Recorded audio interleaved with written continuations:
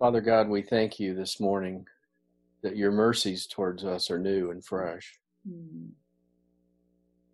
Oh Lord, we need your mercy. Yes. We thank you for the understanding and the reality that we stand in grace because of Jesus.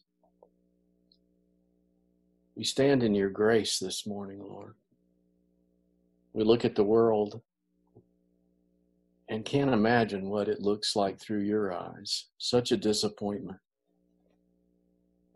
You have such great promise and hope for us as your people. Lord, in the midst of chaos and anger and pain and suffering, may the church be the answer that points people to Jesus, the only answer. Jesus is the answer for the world today. Beside him, there is no other. Jesus is the way. Lord, we pray in the message this morning that Camille brings, that you put on her heart, that you would give us some answers from your word. Yes. And that you would give us a conviction that you've called us to righteousness. You've sent the Holy Spirit to work righteousness in us, that we would be in right relationship with you, right relationship with each other, right relationship to the world, that we would not cower, that we would walk in your power, and that you would be glorified in what we do and what we say. To that end, we thank you this morning, and we look expectantly, and we exult in the hope that we have in Jesus. Amen. We ask it in his name. Amen. Amen. Wow. Well, it is so good to be with you all this morning. As we were worshiping earlier, a phrase came into my mind from the scriptures, so I looked it up, and it's in Psalm 11. And I hadn't planned to share this, but this came to my mind, and I wanted to start with this. In Psalm 11, it's a prayer of David, and David says, "In the Lord I take refuge.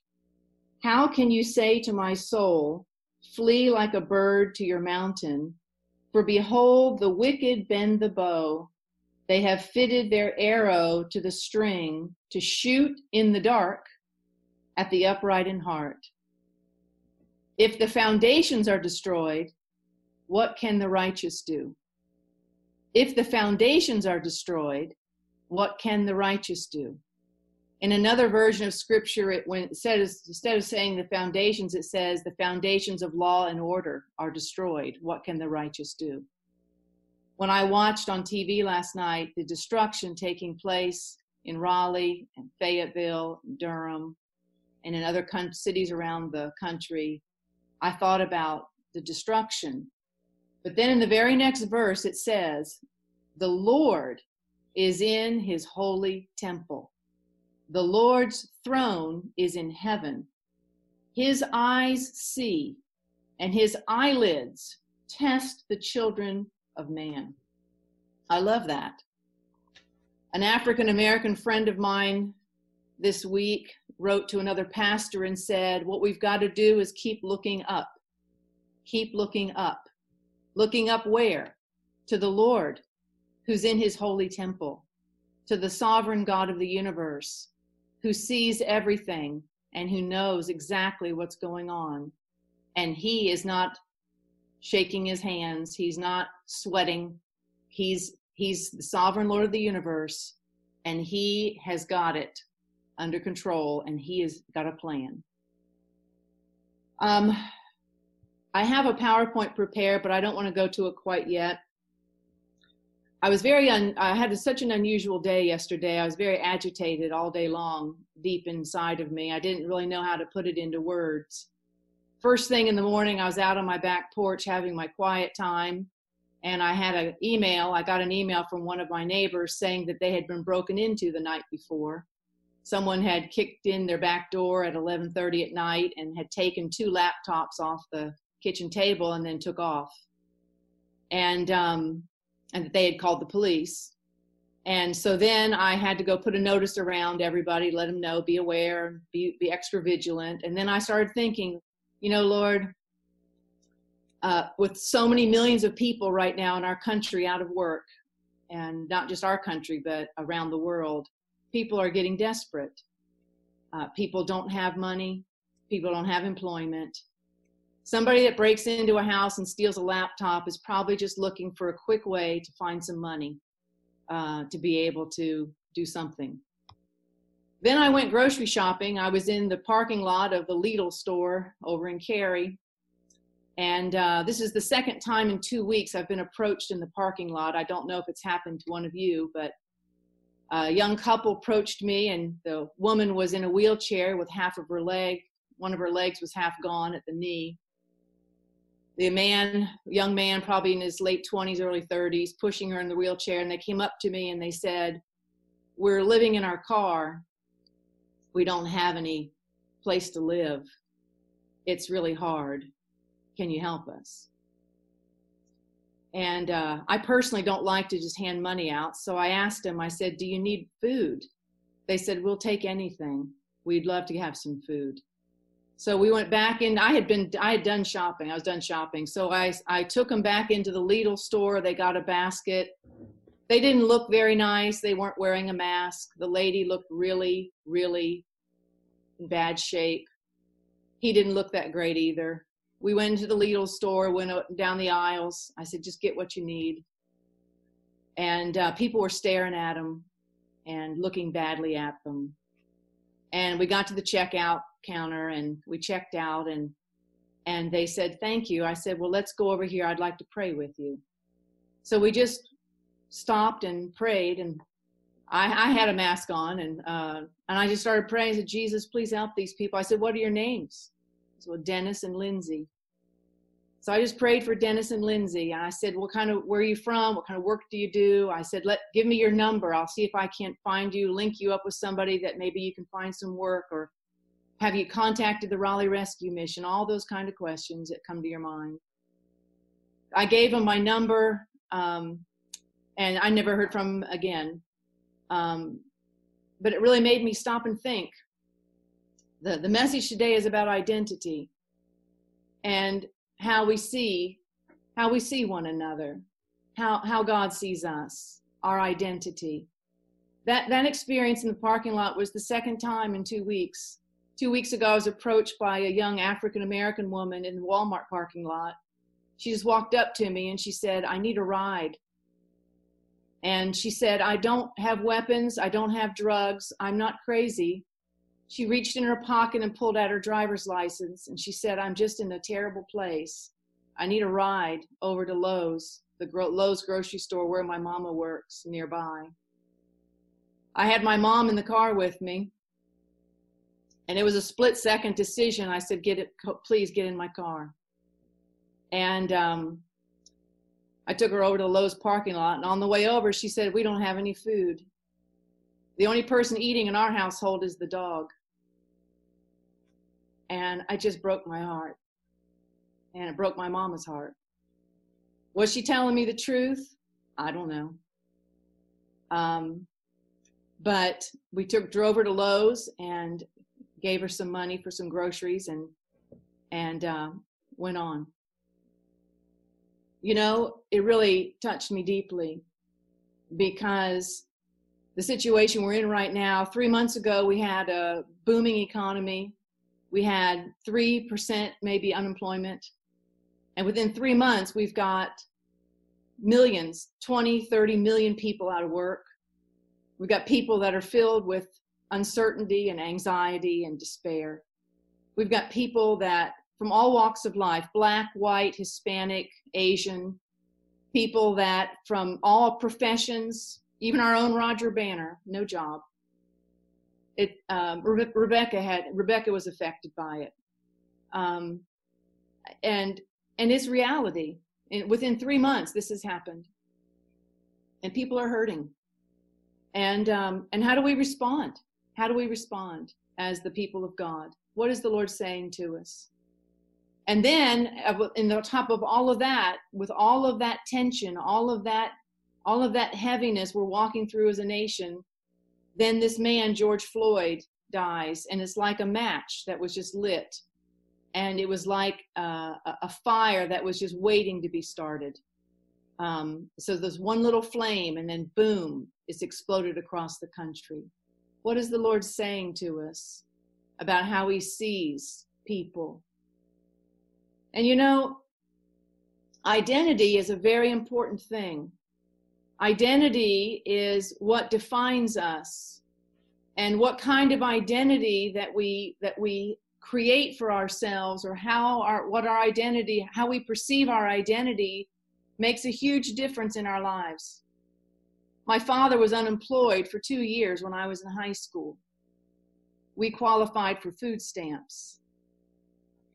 We qualified for free lunch, but I said, I don't want it. We took peanut butter and jelly sandwiches every day. I didn't want free lunch. My mother would take the food stamps and go into the grocery store, and she'd post us at the door and say, if anybody that knows us comes in here, please let me know. I don't want them to see me having to use food stamps. It was really a hard time for my family. 2 whole years unemployment for my dad. He was so depressed. And it's a reality that really presses us into the Lord, into his compassion. And I want to speak this morning about identity. This is a message that's been on my heart for weeks. I've been taking a lot of long walks and just thinking and praying, and this whole thing about identity. Because identity is a spiritual battle. It's been a battle from the very beginning of time. Because at the very beginning, when God created humans, he gave them their identity, image bearers of God. Adam was the son of God. Eve was the daughter of God. Their identity was secure. Their identity was in the God who made them, the God who created a place for them to live, a God that created safety for them, and a God who loved them deeply.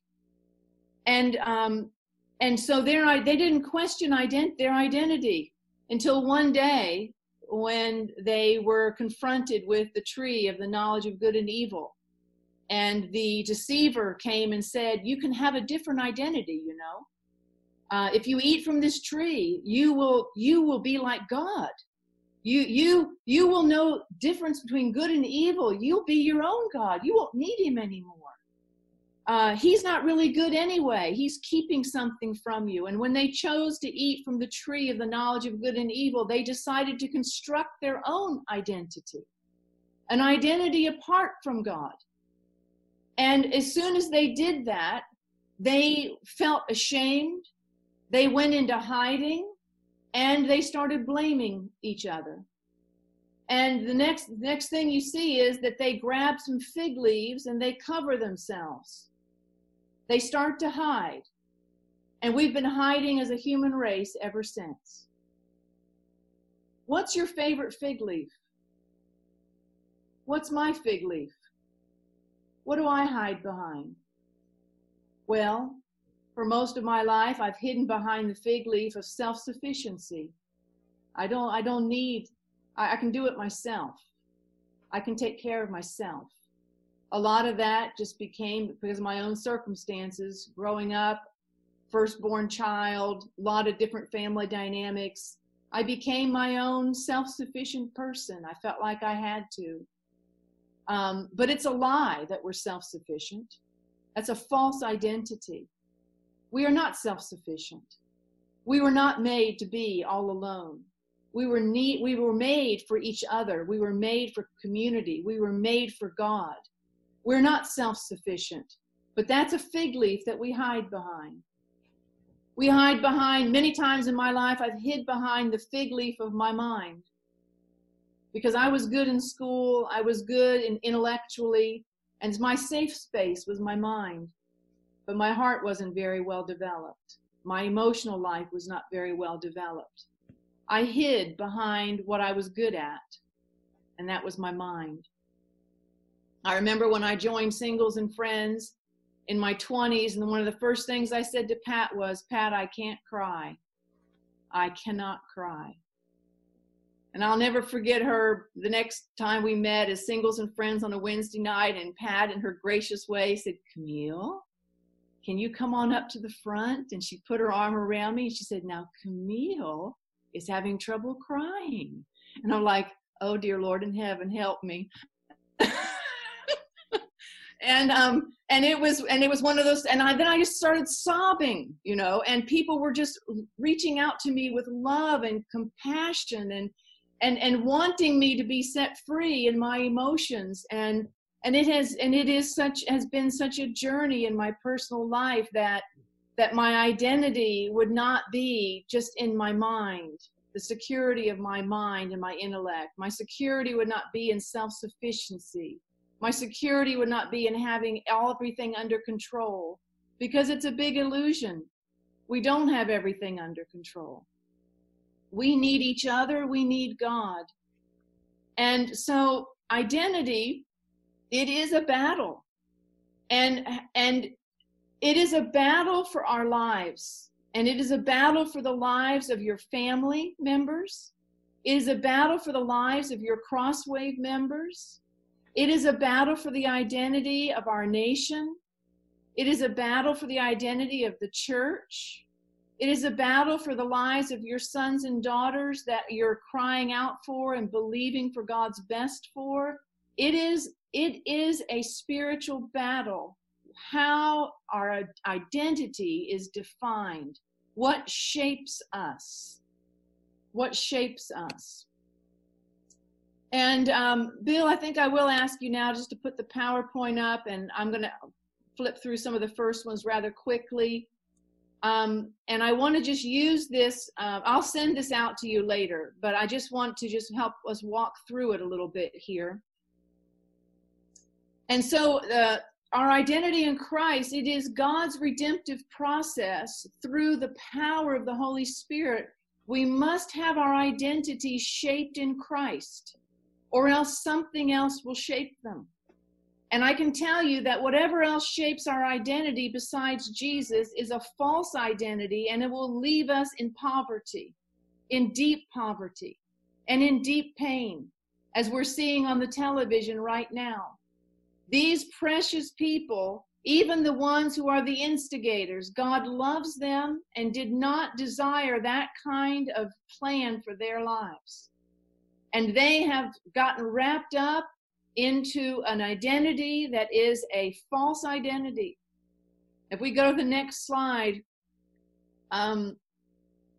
we see, two of the most important questions is when we shape our identity is, who is God and who am I? When I was 15 years old, I began journaling, and I've journaled all my life. I've got boxes full of journals. But my first journal, when you opened it up, this is what it said. Who am I? Who is God? Why am I here on the earth? And what is the purpose of life? And that was 15 years old. Of course, I've always been a thinker. But I have not been anywhere in the world. I have not been in any religious tradition. I have not been in any country of the world where the people do not ask the same questions. And so these two questions, who am I? That's the identity question. Who am I? And who is God? And if you look at the next slide, there are two quotes here. It says, this is St. Augustine. He says, grant, Lord, that I may know myself, that I may know thee. Then John Calvin said, nearly the whole of sacred doctrine consists in these two parts, knowledge of God and of ourselves. In other words, as Magda said earlier, there needs to be an ongoing repentance that comes when we see ourselves for who we really are. The knowledge of ourselves leads us to the knowledge of God, and the knowledge of God leads us to the knowledge of ourselves. It is a dynamic process. Often we don't even know ourselves. We don't know what we're capable of. We don't know the limit, the depth of our sinfulness. And as that's revealed to us, we are pushed towards the mercy and grace of God, who alone can change us, forgive us, and redeem us. It is a divine interchange between knowing ourselves and knowing God, and we must engage in both of them. Just knowing about God and being in denial about ourselves is not going to take us to the place that God wants to get us to. So if we look at the next slide, and I shared this a minute ago, in the garden it says that God made us in his likeness and image. He created us as his image bearers. And so our initial identity, our primary foundational identity, is image bearer of God. And I asked you, I gave you that video link if you wanted to look at it. But what's interesting is that the original image of God that he created us in has been corrupted by sin. And his original desire for us as image bearers has turned into something he never wanted for us. But he is redeeming us. And the thing is that when Adam and Eve decided to construct their own identity, immediately they went into hiding. And that's why I asked the question, what's your favorite fig leaf? That's the next slide. And it may sound like a funny question, but it's an important question. How do we tend to hide from one another and hide from God? How do we tend to hide from one another and hide from God? We all have our favorite fig leaves, if we're really honest with each other. Some people hide behind the fig leaf of poverty. They have a poverty mentality. Some people hide behind the fig leaf of fear. There's all kinds of fig leaves, folks, and we love to use them because we're scared to death to see who we really are, and we don't want people to see who we really are because it will expose us. But God asked Adam, where are you? What in the world happened to you? Where are you at? He wasn't asking them, where are you, what tree are you hiding behind? He was asking them the existential question, where are you at spiritually? What has happened here? And Adam said, well, we realize we're naked, we're vulnerable, and we were afraid. And then God asked them, who told you that? Folks, this is a key question. Who has informed your identity? Who has formed your identity? Which people have spoken into your life? Which circumstances have you lived in that has left a mark on your life that has shaped your identity that is a false identity? If we go to the next slide, we have to ask ourselves, why is identity so important? Well, it's because it defines us and it shapes what we will become. And we can be shaped into many different forms of humanity that's not what God intended for us. And so you look at the next slide, and this is so fascinating. I've been reading a book lately called The Gift of Being Yourself, and the author says, only humans struggle with identity. This is a fascinating thought. I took this picture on my back patio a couple weeks ago because I have a tiger lily plant on my back patio, and it only blooms once a year, and it's beautiful when they bloom. And nothing else in creation is concerned about identity except humans. A lily is a lily. A lily doesn't want to be a rose. A rose is a rose. A dog is a dog. A dog doesn't sit around thinking, I wish I was a cat. Okay? All creation gives glory to God by being exactly what the creation is. A rock, a tree, a mountain, a river, the air, the birds, the plants. Nothing else nothing else in creation struggles with its identity. It simply is what it is. And it gives glory to God by being what it was created for. But humans, we have a problem. If you go to the next slide, humans struggle with identity. Why? Because we think, we consider options, we make decisions, we act, we doubt, we build many identities. Because God has given us the choice and the ability to think, but He wants us to find our identity in Him. There is only one true self that has been hidden in Christ for all identity for Cecil Madden. I can see Cecil here on the side. That's why I said Cecil right at the top. There's only one true identity created from the beginning of time and hidden in Christ for all eternity for Mary McLaurin and for Sherry Bedsole and for Keith and for Denise and Lindsay that I met at the Lidl store yesterday that didn't have any place to sleep, and for the black lady that approached me in the Walmart who needed a ride. There's only one true self that's been hidden in Christ for all eternity for each single person on the human planet.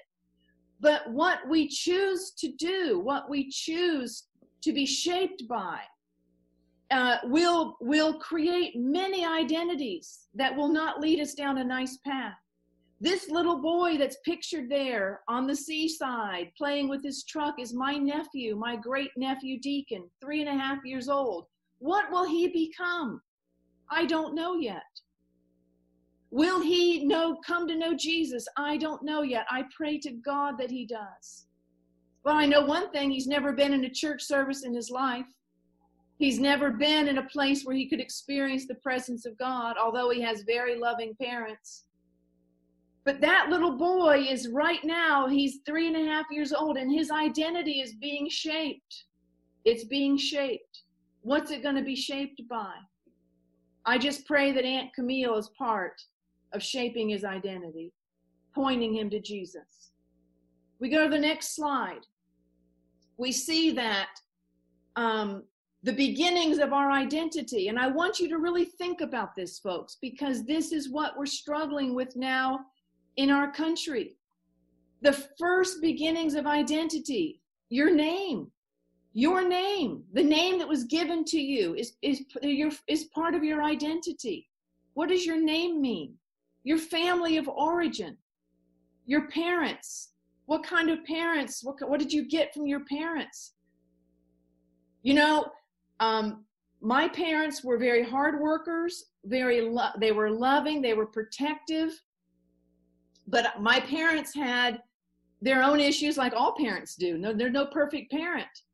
But there was a little insidious thing in my family that we didn't deal with conflict well, and that when tension arose, we experienced the silent treatment, you know. And so, like, my father would just go silent, and he wouldn't talk to us for days. Well, that was already firmly planted in my identity as a little girl. By the time I gave my life to Jesus when I was 9 years old, I had already put that on God. I already made the assumption that authority figures would go silent if I made a mistake. And so you see, many of our identities, parts of our identity is come from our way back in childhood. Our nationality, our culture. I'm American.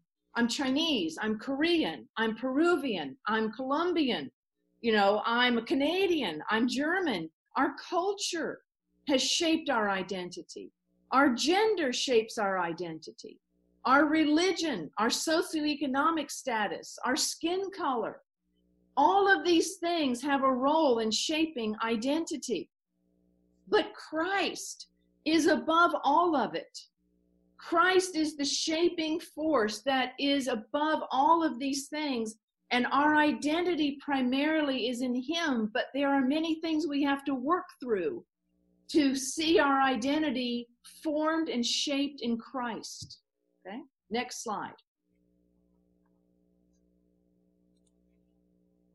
So here are some of the hidden identities, and it's just a short list, folks. There's just a long, long list, but here are some of the hidden identities that we have. I must perform well to be loved and accepted. I am the master of my own destiny. I'll never be worth anything. I am all alone. I don't need anybody. I am afraid and fearful. I can do anything and I'll prove it. I must have everything under control. I must hide who I really am or I'll get rejected. I am superior to others. And we could go on and on. And I don't know if you can relate to any of these, but, you know, I think it's important for us to ask the Lord, you know, what are some of the things that are deeper inside of us that are hidden identities that we hide behind? You know, what in the world was that white police officer thinking? You know, when he left his knee on the neck of George Floyd until he went limp and unconscious. What was he thinking?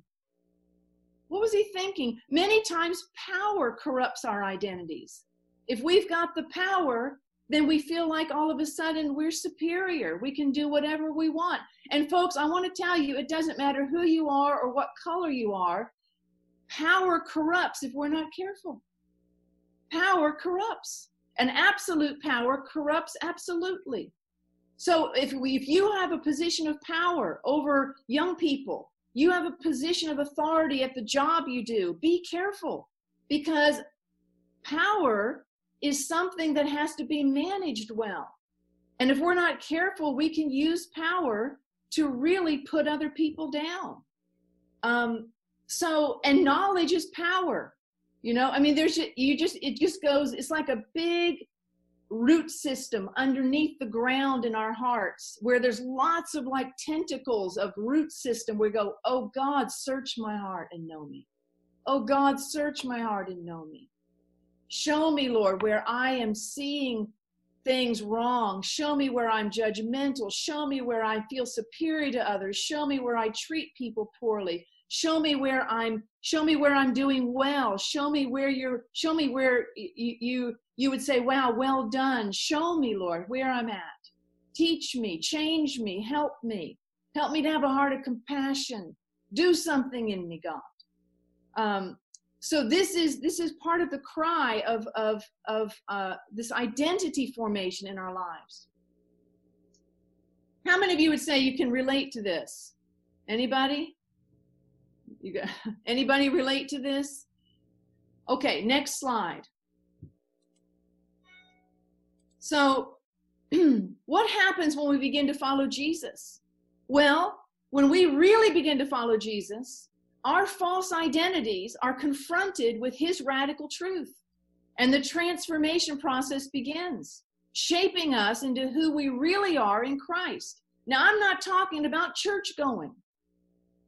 Okay, just going to church is not going to necessarily do this. I'm talking about following Jesus.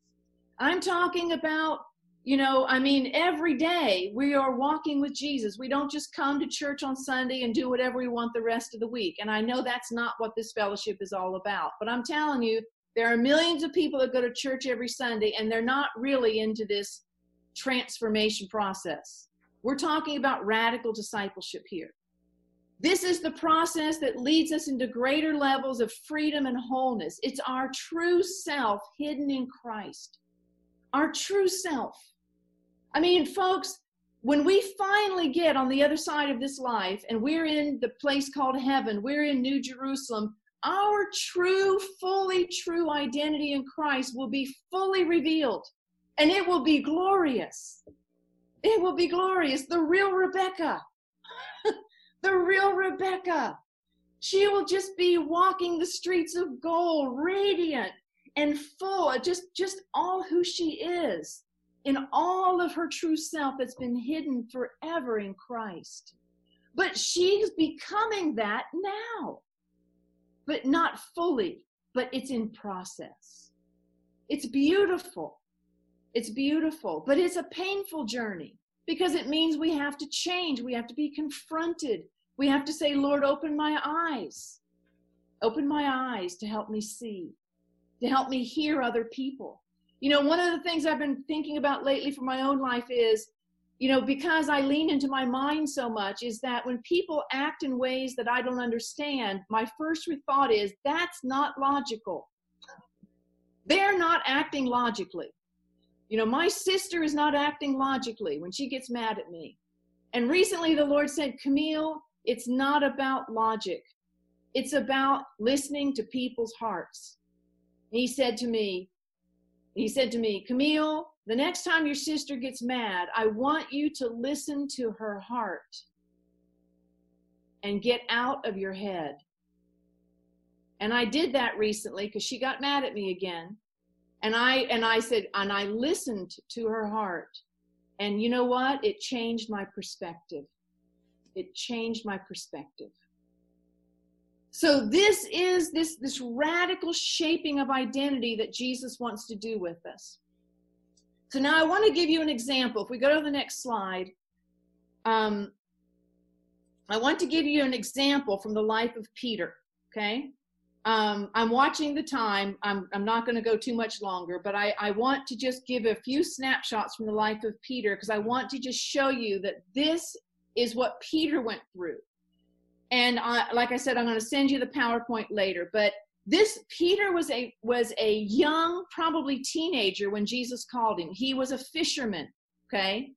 And Peter, you see, as you go through the life of Peter in the scriptures, you see this transformation that began to take place in him as he began to realize who he really was and who Jesus really was and how Jesus was changing him. The first thing that happens with Peter is Jesus calls him. So if you can go to the next slide, Peter is just minding his own business. He's a fisherman, and Jesus walks by the Sea of Galilee, and he looks at Peter and he says, follow me, and I'll make you a fisher of men.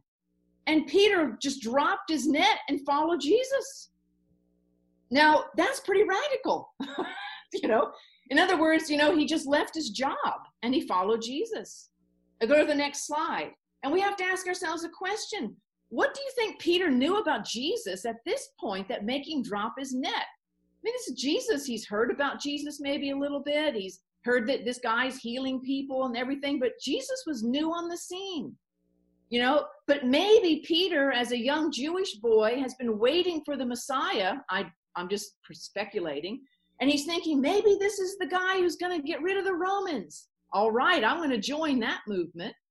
Maybe that's what he thought. Who knows? What might Peter have said about himself? Well, he might have said, hey, I'm a Jew. I hate the Romans. Can't stand them. Can't wait to get rid of them. I'm a fisherman. And he might have said he had a bad temper. I don't know yet. He did have some temper problems, but maybe he wasn't aware of them yet. We don't know. Next slide. He's following Jesus. He hears Jesus preach, and Jesus sends his disciples into a boat, and they go across the lake, and a big storm came up, and they were scared to death. And they looked up, and they saw Jesus walking on the water. They'd never seen that before. Would you be freaked out if your friend started walking on the water in the middle of Falls Lake? Yeah. And Jesus says, don't be afraid, it's me. And Peter says, Lord, if it's you, command me to come walk to you on the water. And Jesus said, come on. And Peter got out of the boat and he started walking on the water. And then, look what it says. Then he saw the wind and he was afraid and he started to sink. And he said, God, help me. Lord, help me. Save me. And Jesus reached out and grabbed him and saved him and said, oh, you of little faith, why did you doubt? And people often give Peter a bad name. They go, oh, he had such little faith. Well, he's the only one that got out of the boat. He's the only one that stepped out. And then they realized, oh my gosh, this Jesus is more than we ever thought. He's really the Son of God. Next slide. And you see, what might Peter have said about Jesus at this point? He might have said, wow, Jesus is really God. I mean, he walked on water. He calmed the storms. What might Peter have recognized about himself? Maybe he would have said, you know what? I have a little faith. but maybe I sure want a lot more. Or I'm kind of courageous, but when it gets tough, I start to sink. Who knows what he thought, but I'm just asking the question. Next event, okay? This is way fast forwarding. 3 years later, they're at the Passover, and Jesus, they went up to the Mount of Olives, and Jesus is almost going to be arrested. And Jesus tells them, you're going to all fall away from me. And Peter says, if everybody falls away, I'll never do it. Jesus says, this very night you will deny me 3 times. And Peter said, even if I die with you, if I have to die with you, I will never deny you. They all said the same. Peter could not conceive of the fact that he was capable of denying Jesus. We all are. We all are. He couldn't conceive of it. Next slide. And then it happened. Jesus was arrested. Peter followed. People came up and said, hey, you know him. We know you know him. You know that Jesus. Peter denied it 3 times. And then the rooster crowed. And it says he went out and wept bitterly. He was confronted with his own humanity and sinfulness. Next slide. What might Peter have thought about Jesus at this point? What might Peter have thought about himself after his denial? If Peter was anything like me, I would have been immersed in self-pity and self-loathing of how I could have failed that badly. Next slide. Next thing we see after the resurrection of Jesus, John 21, Jesus is on the shoreline. They're out fishing. And notice they went right back to fishing. And he asked, hey, do you have any fish? They were like, no, we fished all night, didn't get any. And then he says, well, put the net on the other side. And they couldn't even bring it in. It was so full of fish. And John, the disciple whom Jesus loved, said to Peter, it's the Lord. And when Simon Peter heard it was the Lord, what did he do? He throws himself into the water. He can't wait to get to Jesus. He can't wait to get to Jesus. And he drags the net in, and they have breakfast together. They had breakfast together. Isn't that the most precious picture? And then the next slide. After breakfast, Jesus says to Peter 3 times, do you love me? Do you love me? Do you love me? Feed my sheep, feed my sheep, feed my sheep. Peter was grieved because Jesus said to him, do you love me 3 times? And he said, Lord, you know everything. You know I love you. Jesus said, feed my sheep. And then he tells him, what's going to happen in his future. And he says, when you get old, you're going to stretch out your hands and another will dress you and carry you where you do not want to go. He was talking about his death. And then Jesus says to him, like he said to him 3 years before, follow me, follow me. The next thing we see, the next slide, is so encouraging. Okay, so Jesus eats breakfast with Jesus and he's restored, he's forgiven. What might he have said about Jesus now? Oh my gosh, Jesus is so forgiving. Jesus is so loving. Jesus hasn't given up on me. What might Peter have said about himself? Oh my gosh, I never realized the depth of my own heart, the depth of my own brokenness. The next thing we see, so encouraging, Pentecost. This is Pentecost Sunday. And fear is being replaced by faith and boldness. And Peter gets up at Pentecost when the Holy Spirit comes. They've been waiting for the Holy Spirit for 6 weeks since the Passover. And Peter stands up and preaches this amazing sermon, and 3,000 people get saved. And all of a sudden, fearful Peter is now faithful Peter. And fearful Peter is now bold Peter. And now Peter becomes a major leader in the church. Something's happened to Peter. He's been with Jesus, and now he's filled with the person of the Holy Spirit, and he is alive. He's alive. It's amazing. And then the next thing we see at the end of his life is he wrote 2 books in the Bible, in the New Testament, 1st and 2nd Peter. And he's talking about, let me just read one passage for you out of 2nd Peter. And this is written by the man who had gone through all of these things, all of his doubts and fears and temper and all these things.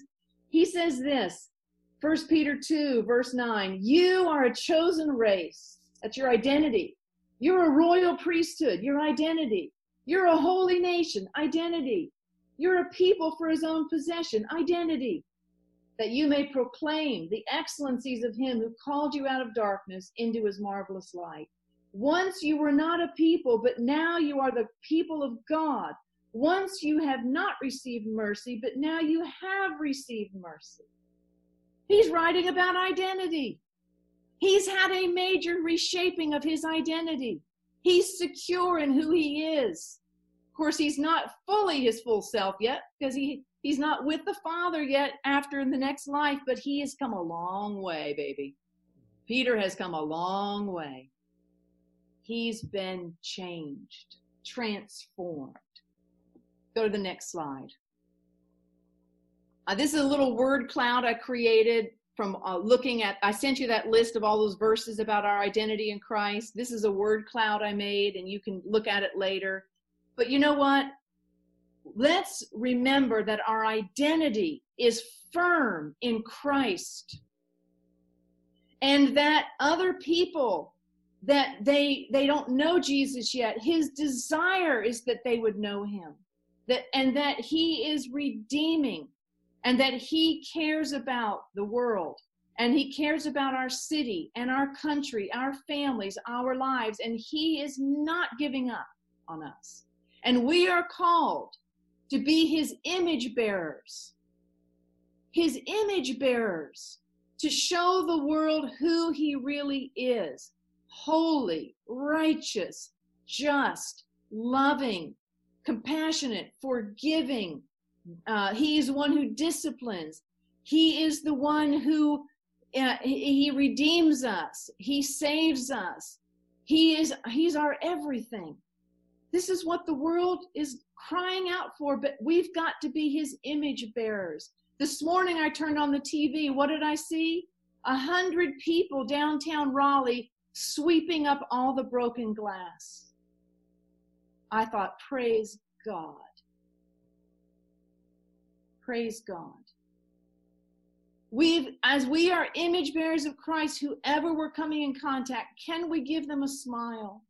Can we open our hearts to people that are broken, people that don't smell good, people that are in prison?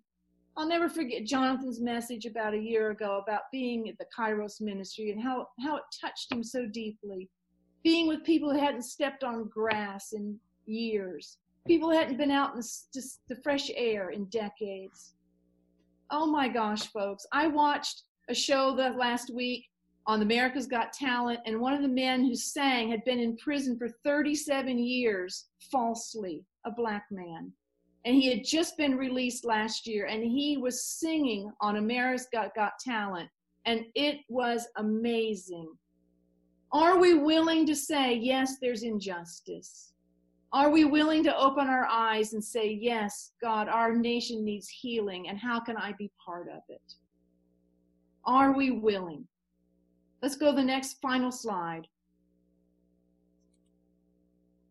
What is God saying to us? How has our identity been shaped? In which ways are we living in false identities? Let's respond to the Lord. How might the current COVID-19 crisis and other issues be shaping our identity in a negative way? Oh, Lord, you can't trust anybody. You know, did I get scammed in the parking lot yesterday? Maybe. You know what? I don't care. I went in and bought somebody, another human being, food to eat. If I got scammed, I got scammed. But I'd rather be scammed buying food for somebody to eat than to walk away uncaring. And you know what? We have to be sensitive to the Holy Spirit. We have to be led by the Lord. I felt like the Lord was leading me. It's not, you don't just go out and do whatever, but you have to be led by the Lord. But let's be led by the Lord. Let's be compassionate. What areas of our life and identity is God speaking to us about, and how can we respond?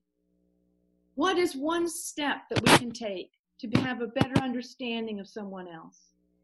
What is one step we can take to be a changing force in our own community, our own neighborhood, our own family, our own city? What can we do?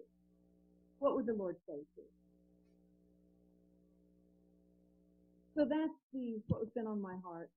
I know I went a little bit long, but I wonder if we could just come back as a whole group and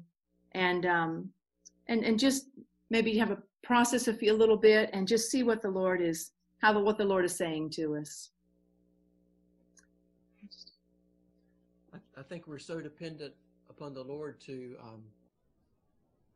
because many cases we're talking about blind spots, right? I mean,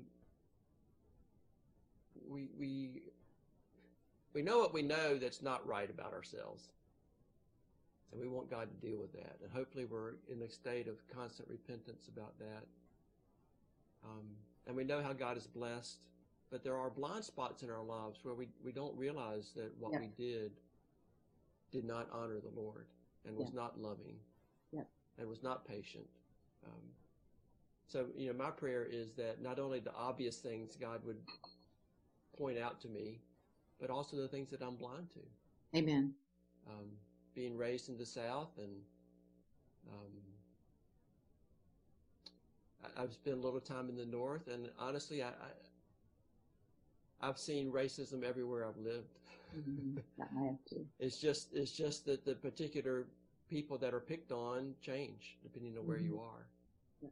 But I don't want that to be a blind spot for me, where I've overlooked something that can be different. Yeah. And then, of course, when you're praying for the nation, you're realizing that. I wanted to pray for that man who was applying the pressure, and he had several other policemen with him doing the same thing farther down the guy's back. But either they were acting out of protocol or they were acting against protocol. Mm-hmm. And I don't know how you can stop a single person from being a sinner. Mm-hmm. I mean, you can have the best plans and systems and procedures in the world that are godly and righteous, and people don't follow them. Yeah. So it just points out our great need for the Lord, and the great need that we have to know that who we are in Christ. Mm-hmm. Because he's at work within us. He says that he's pleased to be at work within us. Amen. So and Lord, I pray that you'd help me to make my identity, help me see who you see me to be, and who you made me to be. And Lord, let that be my heart's desire, is to be a love ambassador for Jesus Christ, a faithful witness, Lord, to be one who loves my neighbor as myself. And when I ask who is my neighbor, you give me the story of the Good Samaritan. Mm. So Lord, I pray that would be true in me and my wife and family, Lord Jesus. Lord Jesus, I pray that you will open our eyes to the fig leaves that we all have to hide behind, that we hide behind. Jesus, if we could only be who you have made us to be, the world would be a completely different place. So I pray, Lord, open our eyes to what you have made us to be, the person that you want us to be. There's no greater thing. And I ask that you will show us that, because we have blind spots. As Bill said, Lord, make us see our own blind spots, Lord.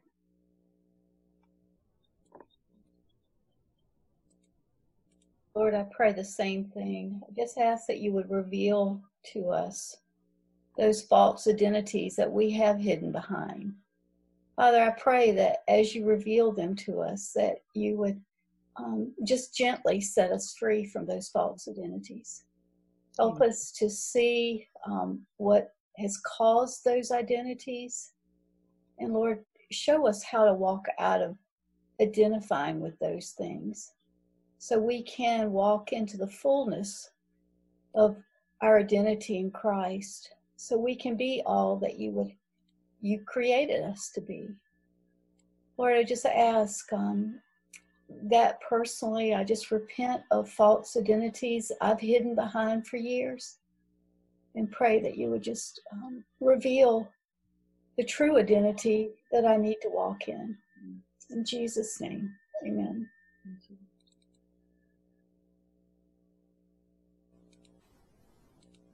Father, my heart is aching for all those who don't know you, who don't know their identity. All of our friends of other races and religions that we have known in our lives who live under a label or a condemnation or under pride or self-righteousness or whatever, Lord, that we all are your children. And Lord, we long so much to be made whole in you, and those that we love to see them made whole in you, and our city to be made whole in you, and our nation to be made whole in you, and those that we know who are angry, that they would be made whole in you. Yes. And those that we know that are broken, they would be made whole in you. Please. So God, we ask for your healing touch as we begin in the body of Christ to spread throughout our land, as we humble ourselves before you and repent of our sin and ask you to heal our land, Lord Jesus. Amen. Thank you. Dear Lord, I thank you for this message that you deeply touch my heart today. And thank you that you're working with my heart. It's easy to see what people do and think with my human thoughts that what is right, what is wrong. But you, Lord, who can change our hearts, you can change our minds. Please bless people around, that they start to look for you. Thank you. Thank you.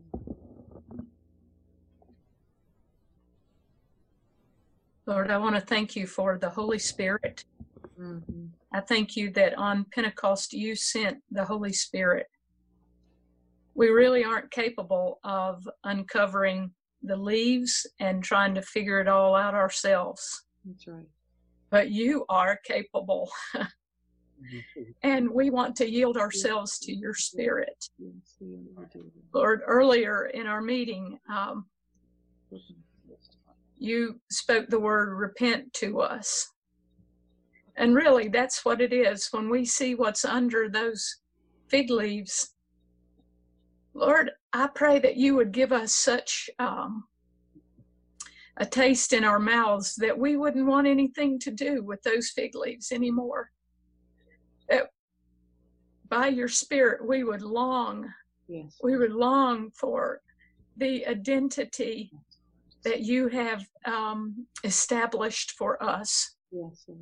And Lord, that we would long more for you, and that there would be a true communion that would come in each of our lives as you would be drawing us closer to you. Yes, Lord. So send forth your Spirit, Yes, Lord. Yes, Lord. Come. Convict us, instruct us, help us. Come. Jesus, we, just like those people in the parking lot, it was easy to see how desperate they were. Lord, help us see how desperate we are. That's right. Lord, we want to be desperate for you. And then we really do want to go out as transformed people like Peter did. Like Camille did this week. Lord, thank you.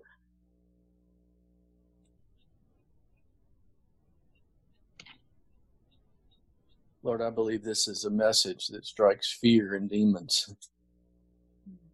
If we really get a hold of the understanding and the reality of who we are in Christ, It strikes fear and demons.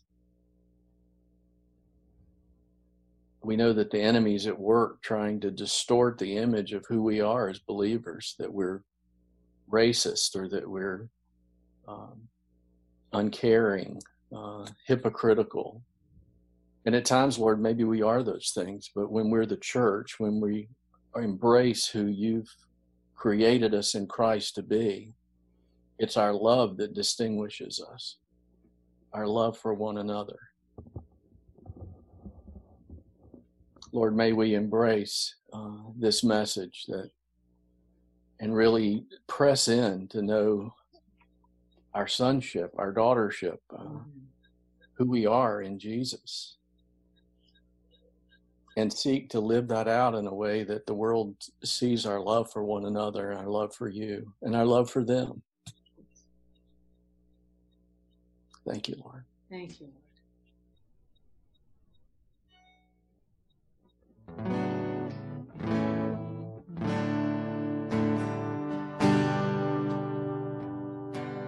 Upon a life I have not lived, upon a death I did not die, another's life, another's death, I stake my whole eternity.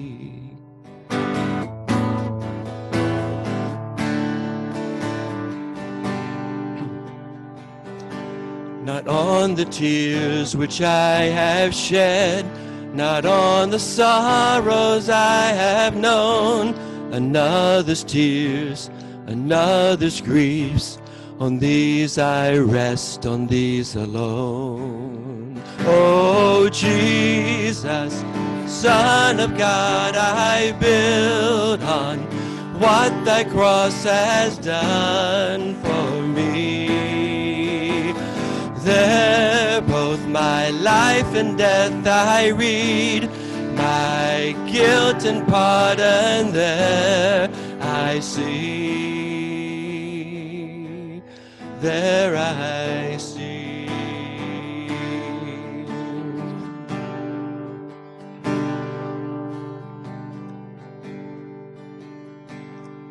Lord, I believe, oh deal with me, as one who has thy word believed. I take the gift, Lord, look on me, as one who has thy gift received. Oh Jesus, Son of God, I build on what thy cross has done for me. There both my life and death I read, my guilt, my pardon there I see, there I see.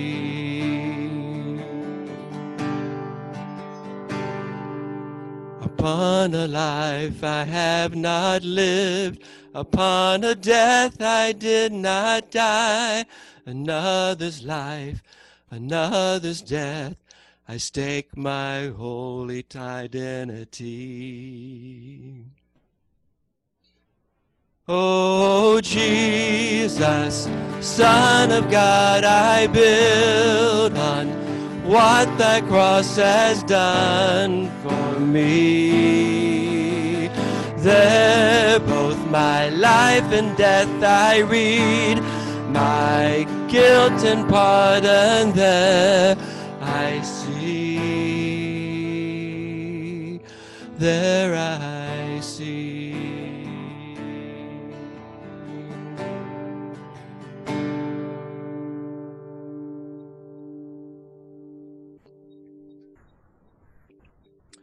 Lord, bring us to the cross, where we have seen the wrath of God poured out upon this one who deserved none of it. Jesus, you are holy and righteous and innocent,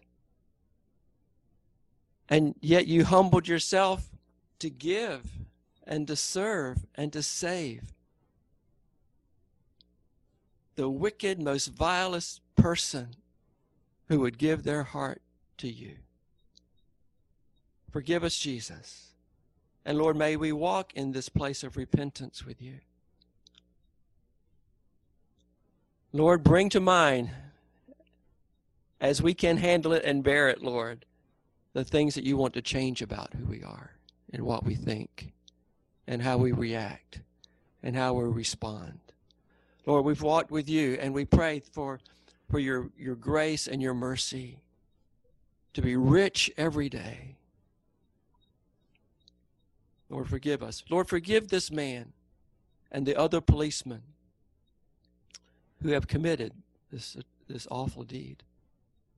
Their families, Lord, and what they face right now. Lord, Paul was like that. He was the one who approved when Stephen was stoned. Paul, Lord, he's the one who had the approval of the Pharisee authorities to go to Damascus and bring back all who were devoted to Jesus. And Lord, you apprehended him. So I pray, Father, that you would apprehend those whose minds and hearts are set upon destruction. And do with them, Lord, what you have done with Paul. And do with us, Lord, what you have done with Paul. Lord, we thank you for those that were out this morning sweeping the streets. But Lord, a broken heart is not so easily repaired. But Jesus, you can guide us to apply the balm of Gilead upon the wounds of the people.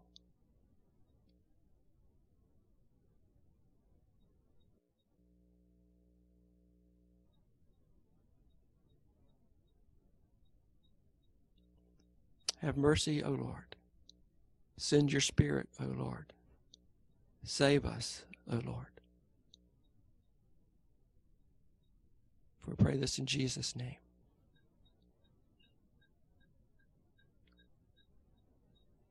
In Jesus' name. Amen.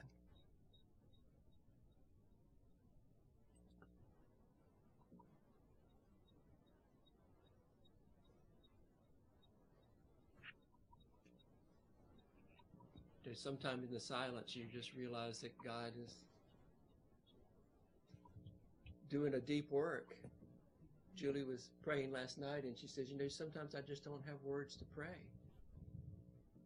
And you just think, well, Lord, thank you for your Spirit who gives us the words.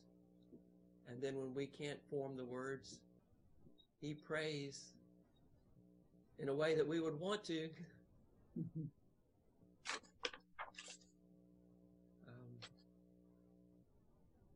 I remember one time Sherry was, I don't know if Sherry's still on, but she was saying, well, the next time you find a person of another race, look them in the eye and smile. So Camille, when you said, what's the one thing you can do? Well, I can do that. That's right. I cannot turn my gaze away. I can look them in the eye. From any, and it's not just in different race or different nationality. It's every person, and each one of you can do that. And then the Lord can take us to the next step after that, to try to be blessed are the peacemakers, for they shall right there inherit the kingdom of God. Inherit the kingdom of God. Yep. Thank you, Camille. Thank you, church, for worshiping the Lord Jesus this morning.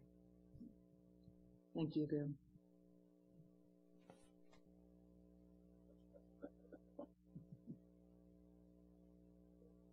Camille, I want to thank you so much for your sensitivity to the Lord.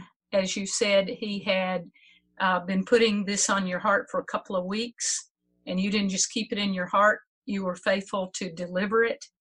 And it fit perfectly with what Preston challenged us with last week of looking at what the Lord really wanted to do in our lives transformationally through COVID.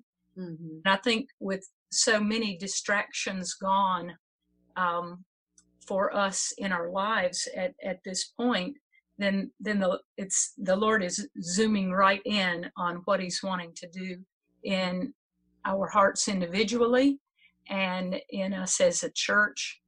And He's doing it for a reason. What's on the other side of it, and what He's doing the preparation work in us to take the next steps. I love the way that you presented what you presented, so thank you so much.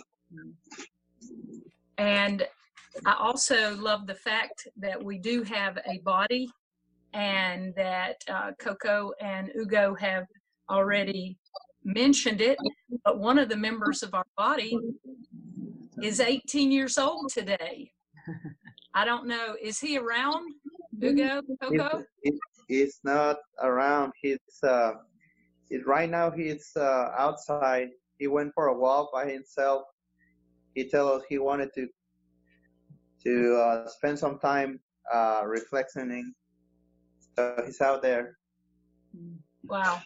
Well, yeah. I know you all have been running every day, every morning. I think Ugo and Luis get up at like 5 o'clock or 5:30 to run.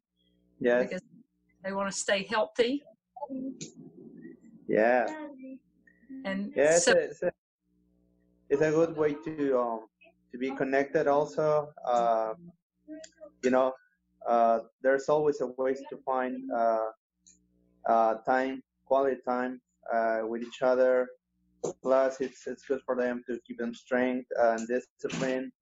And my wife is doing the very same thing with our daughter in the afternoons after she comes back from work.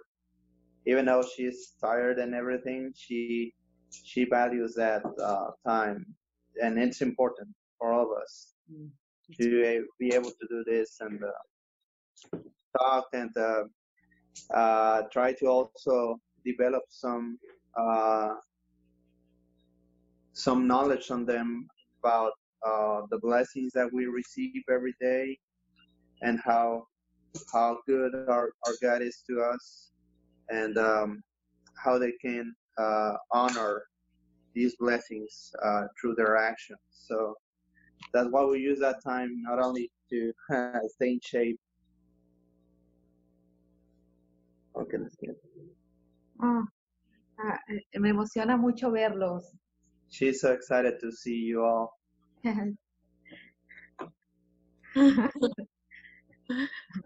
We're excited to see you all. It is good to see you. Que también están emocionados. And we go ahead, Coco. Thank you. Espero y estemos reunidos nuevamente. She's looking forward for all of us to be together again once more.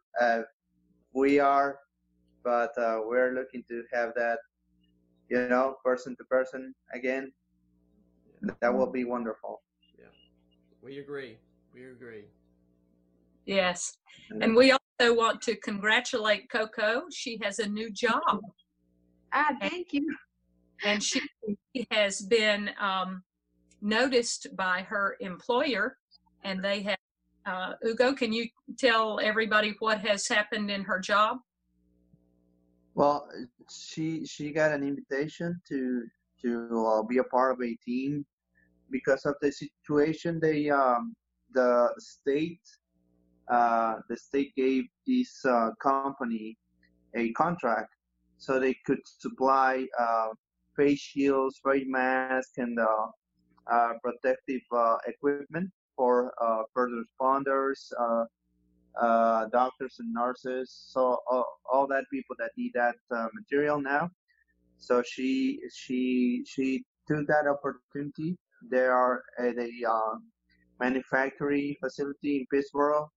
They are doing that for all these people, and she got really good at it. And then, first, she seemed to be the one that get the best way to not only assemble but also pack the stuff with the quality standards that they required. So they took her as a what would that be? Kind of a trainer partner there to show the rest of the people how to do that. Okay. Now she has taken some leadership and quality control courses, and they gave her a couple of weeks ago some productivity award too. And then this week actually, they extended her contract for a year, because this was supposed to be just momentarily, just a couple of months, but now she's staying for a year and probably then more than that, hopefully. Wow. Yeah, she's doing great. Congratulations, Coco. Thank you. Thank you. Thank you. Thank you all. Thank you, everybody. Congratulations. Tell Luis happy birthday. Thank you. Oh, we will. Luis, happy birthday for sure. Yeah. Yes. And we have another birthday this week on Wednesday. Sunluck, is Jisoo around? Oh, yeah. Just. Happy birthday, Jisoo. Thank you. We got a birthday card from the church, so I'd like to thank you for you all. And Jisoo, thank you. Happy birthday! Birthday. Thank you. Birthday. Happy birthday. Happy birthday. And Magda, are you still? Yeah, there you are. We did not have you on our birthday list. I am so sorry. Oh, So that's we didn't send you a card yet. Oh. But we're your card right now, Magda. Happy birthday. Thank you. Thank you.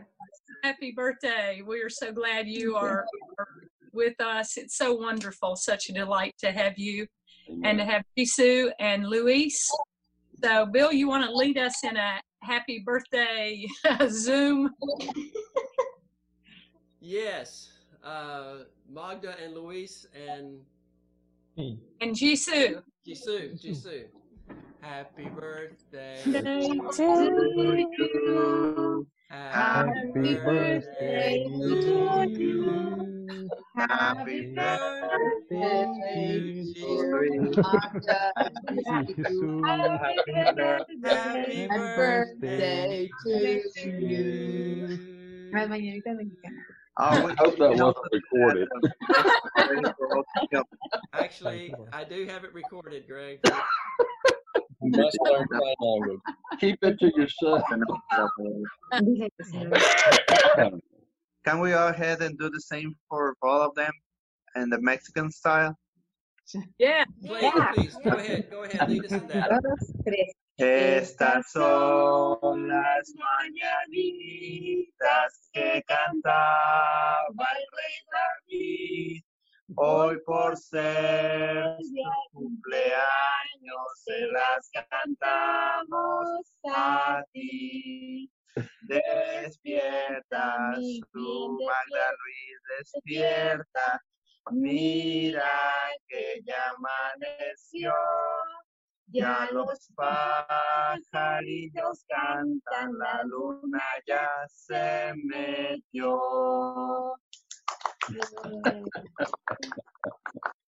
That's great. And Coco, thank you for signing that too. That was the sign language. Yeah. I was just thinking, y'all sang that to Julie on her birthday back in March. Mm-hmm. But Julie and I both looked at it at the same time. I'd like to hear the birthday song in Korean. How about you? You mean that we are singing a birthday party song? In Korean. In Korean. Okay. Korean. 생일 축하합니다. 생일 축하합니다. 사랑하는 누구 생일 축하합니다. Yeah. Thank you. Sunlock, you have a very nice singing voice. You have a very nice singing voice. Really? Thank you. Yeah. But then I was thinking, well, wouldn't it be good to have happy birthday in German? Yeah. In German. So Magda, you have to sing happy birthday to yourself in German? No. Camille, you sing. No, I'm not going to sing, but I'm going to give her happy birthday in German, okay? Okay, yes. Herzlichen Glückwunsch zum Geburtstag. Dankeschön. All right. That's the German style. Is Galena on still? Yes. I see your face. I'm here. Yeah. Maybe you can say happy birthday in Russian. С днем рождения.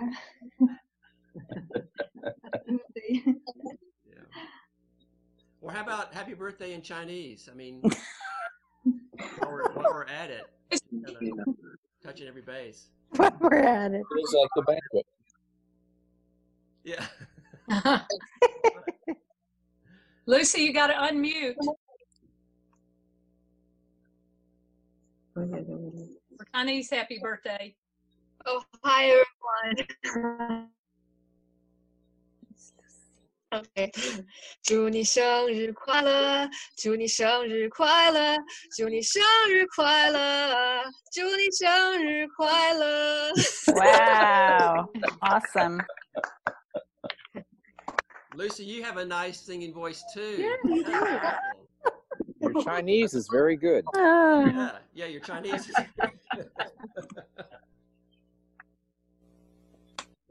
I just want to share something. Some time ago when we first started the lockdown, I started ordering groceries online, and so I really haven't been to the grocery store, but I know some people, and that mainly is because of caring for my mother.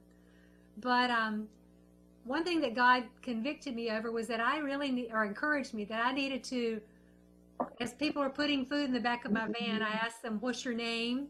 Mm-hmm. And then I say their name and I say, "Thank you so much for serving me. I'm going to pray and ask God to protect you from the virus."